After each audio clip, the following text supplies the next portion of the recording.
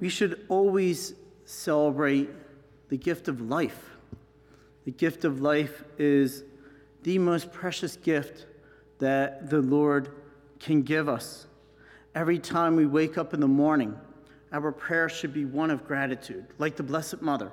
Whenever the Blessed Mother woke up in the morning, she always gave gratitude to God. She always gave thanksgiving to God for another day of our life. She always have a thankful heart for this gift of life because it's a precious gift. Because we don't know if this is going to be the last day of our life, the last year of our life, the last month of our life. We don't know. So why not give thanksgiving? Why not give gratitude to God for this precious gift of life? Why not make your life as best as you can make it? Even if you're suffering and you're bedridden, or maybe you're in a nursing home, or maybe you're homebound, maybe you can't go places, maybe you're physically limited, still give thanksgiving for the gift of life. Even give thanksgiving for your sufferings. That's advanced Thanksgiving. That's like Thanksgiving 201 or 301, 401. The basic one is just gratitude for all the blessings. And then more advanced is even gratitude for all the sufferings, all the sicknesses, all the trials and tribulations and crosses in your life. You need grace to be able to do that. We should always give gratitude for the gift of life. I'm going to tell you my favorite Christmas movie. I love Christmas movies, and Brother Ken knows that he and I watch a lot of Christmas movies, and always begin with the children's movies. Always begin with the Peanuts movie to begin with. It's kind of crazy. I love it, in Advent. And then do Rudolph the Red-Nosed Reindeer and Frosty the Snowman and all that other good stuff. But as we get closer to Christmas movies become a little bit more serious, with like A Christmas Carol, which is a little bit more serious, about conversion, or The Grinch, Who Stole Christmas, a little bit more serious about conversion. But my favorite movie, It's a Wonderful Life. It's a Wonderful Life. And it's my favorite Christmas movie because it wasn't actually a Christmas movie, but we've made it into a Christmas movie. Why? Because it's about life. It's about the gift of life. Isn't that what Christmas is all about? Is the gift of life. I'm so glad we still have our Christmas decorations up, because it takes us so long to put them up, and then Christmas is over in 2 weeks and we're back to ordinary time. And the thing is, what I say about ordinary time, we honor all the mystery of Christ's life. And so even we can honor his incarnation, even during ordinary time. It's about life. And the reason why I love that movie is it's because it's about life. And it's about just one person's life, George Bailey. And that one person's life and his impact upon other people's lives. And it's a great movie that really, you have to stay with the movie. It's a great movie to see it from the beginning to the end. Because if you don't see it from the beginning to the end, you don't really understand the end of that movie. And the impact that this one ordinary person, George Bailey, makes upon people's lives. And George Bailey, up to that point of the end of the movie, when the angel comes and shows him what life would be like had he never been born. And he sees that, and all that time he's thinking his life is a waste. He's not doing what he wants to do, meaning he wants to travel and he wants to see places. And he wants to make a lot of money and really make an impact on the world.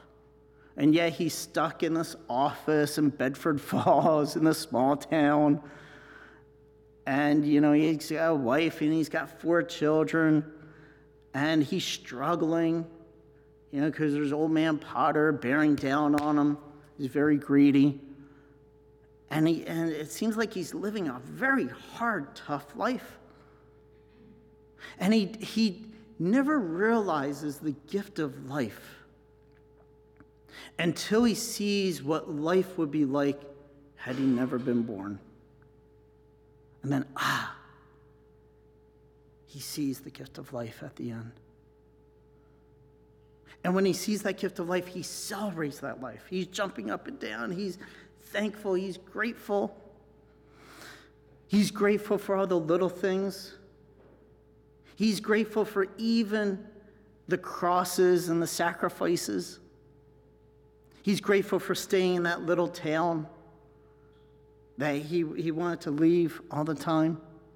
One of the parts I like is when he's going up the stairs and he's, that knob on the stairs, and that knob was never fixed, and he takes that knob and he even kisses it. See, for all the little imperfections of life, he's even grateful for those. And that's the gift of life. That's the gift of life. That's why we should all celebrate that gift of life. First of all, beginning with ourselves, but then with others. And I always wonder with abortion, if this little child was born, what would life be like? Because I think that today we live in Pottersville, if you know in the movie, because so many of these lives have not been born. And what impact would these children have made upon life and upon society? I really think that's the sadness of abortion, is to see the impact that these children would have made upon life. So what do we do? What do we do? What can we do? Well, first of all, we can pray. We can make atonement. That's why we have the Chaplet of Divine Mercy. The Chaplet of Divine Mercy is an atonement prayer for our sins and those of the whole world. Abortion is a blood sacrifice, but the Chaplet of Divine Mercy is a blood sacrifice also. So you offer blood and reparation for blood. See that? That blood atones for sins. That's what it says in the Old Testament. That's why they always offer blood sacrifices. And so the blood of Jesus cries mercy for us. But we have to do something. We have to pray the Divine Mercy Chaplet again and again and again. Not condemning ourselves. There's a wrong way to pray the chaplet where we condemn ourselves, especially if you're post-abort. You condemn yourself. No, that's not. You're making atonement. You're trying to make things right. What else can we do? What else can we practically do? This is a practical homily, not a theological homily. I'm not going to give you a lot of theology. Very practical. What else can we do? Support pregnancy crisis centers. We need to support pregnancy crisis centers. For there are women that are pregnant with a child, they're scared. They don't know what to do. Many times they don't have the income. And we always think it's a woman's issue. That's the problem with abortion. It's not just a woman's issue, it's a man's issue also. Why is it a man's issue? Because I always say it takes two to tango. It took two to make that baby. It took two to conceive that baby. Where's the father? See, we always put it on the woman, the mother. It's not just the woman, or the father also has an impact in the choice of life. The father is the one that can choose life and can support his girlfriend or wife or mother. They would support that child like Joseph, like Saint Joseph. The father has a deep impact in the decision for life or abortion for a woman. I know that personally because I've heard stories that the father was there. I would have chosen life. If I would have had the support. So men have a responsibility. It's not just her problem. No, it's your problem also. You have a responsibility. And men also suffer from post-abortion trauma. When they can't make a decision, or they force their girlfriend, they pay for the abortion. So it's not just a woman's decision. That's political. Because it took two to conceive that child. There's always a man and a father involved in it. And so this is why we need pregnancy crisis centers. They help. They help with the decision. They help with ultrasounds. They need funding. I know that Congress just passed a couple bills to support and allow funding for pregnancy crisis centers, and that's great. That's great. We should support pregnancy crisis centers in every way and form possible to help someone who's scared and frightened and who is pregnant. Because we need resources to help men and women to make the right choice. So that's something that we can do besides just praying. Yes, there are people that also are praying in front of clinics, and that's very powerful. It's a very powerful witness. And sometimes they're able to give them resources to help them. What else can we do? There's also post-abortion healing. I'm specifically involved in post-abortion healing with Rachel's Vineyard retreats. I've been involved for years in it, and it's wonderful. It's wonderful to see someone it's not wonderful to see someone that's broken, but it's wonderful to see someone who is broken and is transformed by the divine mercy of Jesus. To know that God loves them, God forgives them, God is there with them. And it's both men and women. Don't think it's just women, because I always hear that in homily. Women, women, women, women. And I'm like, where's the man? Where's the man?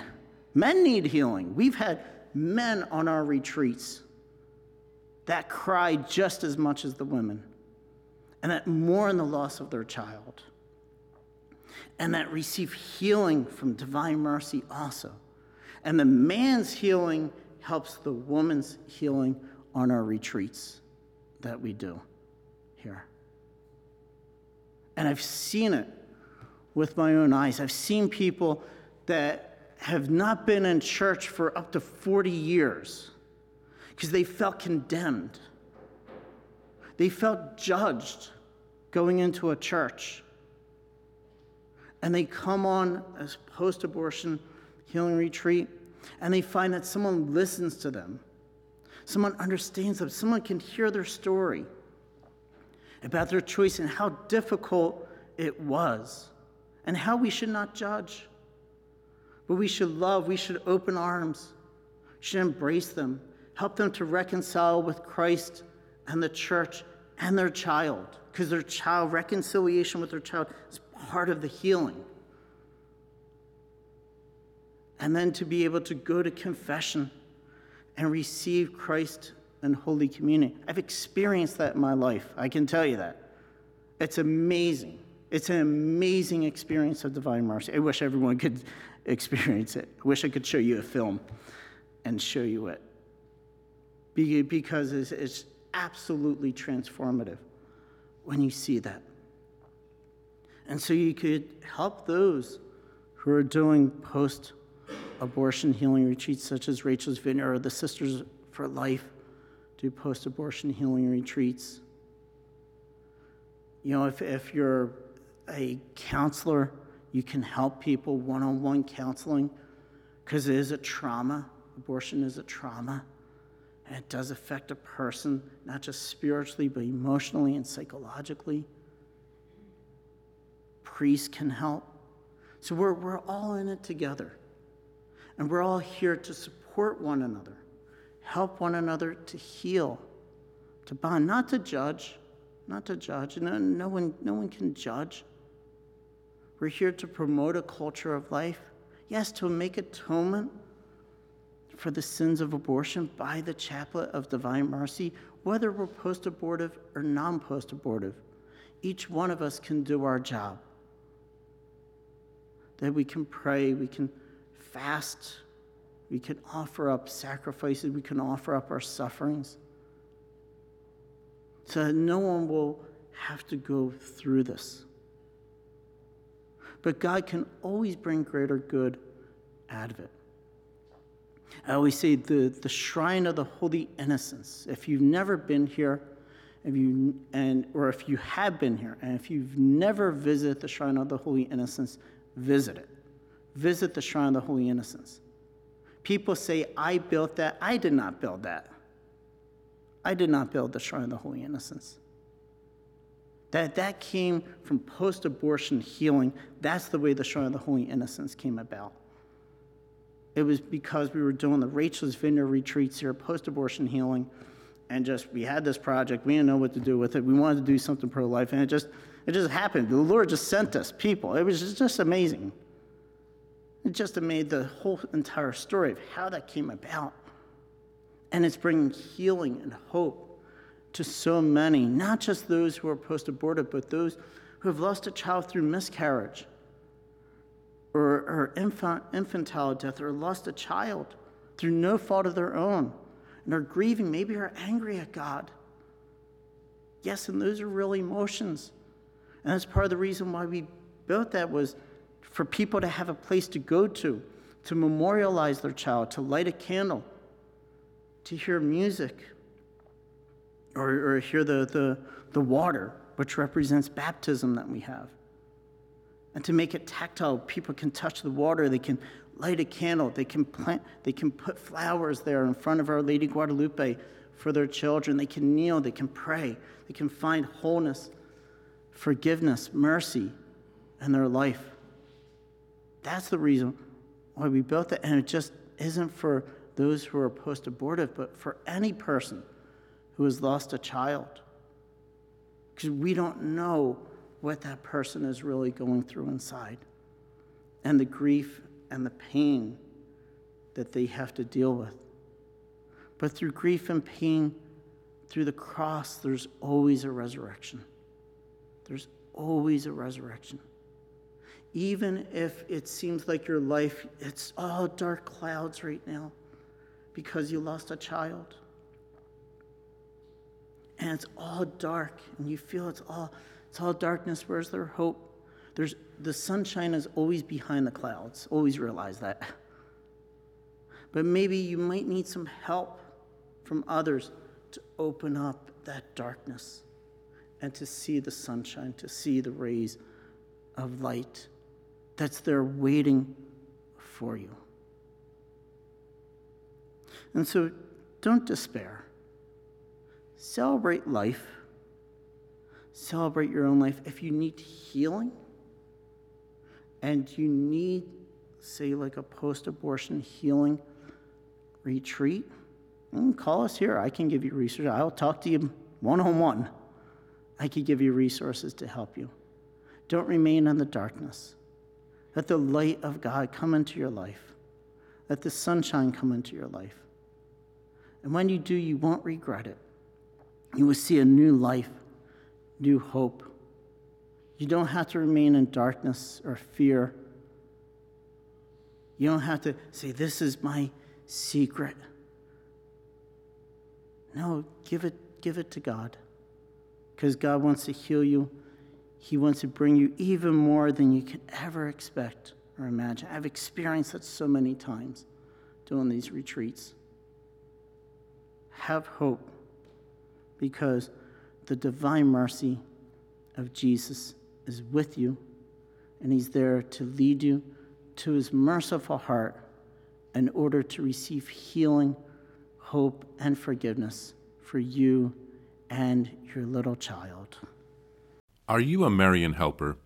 Join our Spiritual Benefit Society and start sharing in the graces of all the daily masses, prayers, and good works of Marian priests and brothers all over the world. Sign up is free and easy. Simply visit micprayers.org. That's micprayers.org. Thank you, and God bless you. Please follow or subscribe to this podcast to receive the latest episodes and updates. If you have been blessed by this podcast, I invite you to leave a review. Reviews greatly improve our podcast ranking and will help spread this podcast to other people throughout the world. Are you enjoying this podcast? I invite you to listen to more shows brought to you by the Marian Fathers of the Immaculate Conception. Join us daily for enriching spiritual content, which will help you on your journey with Jesus Christ. Simply visit DivineMercyPlus.org for a complete list of our shows. That's DivineMercyPlus.org. Are you a Marian helper? Join our Spiritual Benefit Society and start sharing in the graces of all the daily masses, prayers, and good works of Marian priests and brothers all over the world. Sign up is free and easy. Simply visit micprayers.org. That's micprayers.org. Thank you, and God bless you.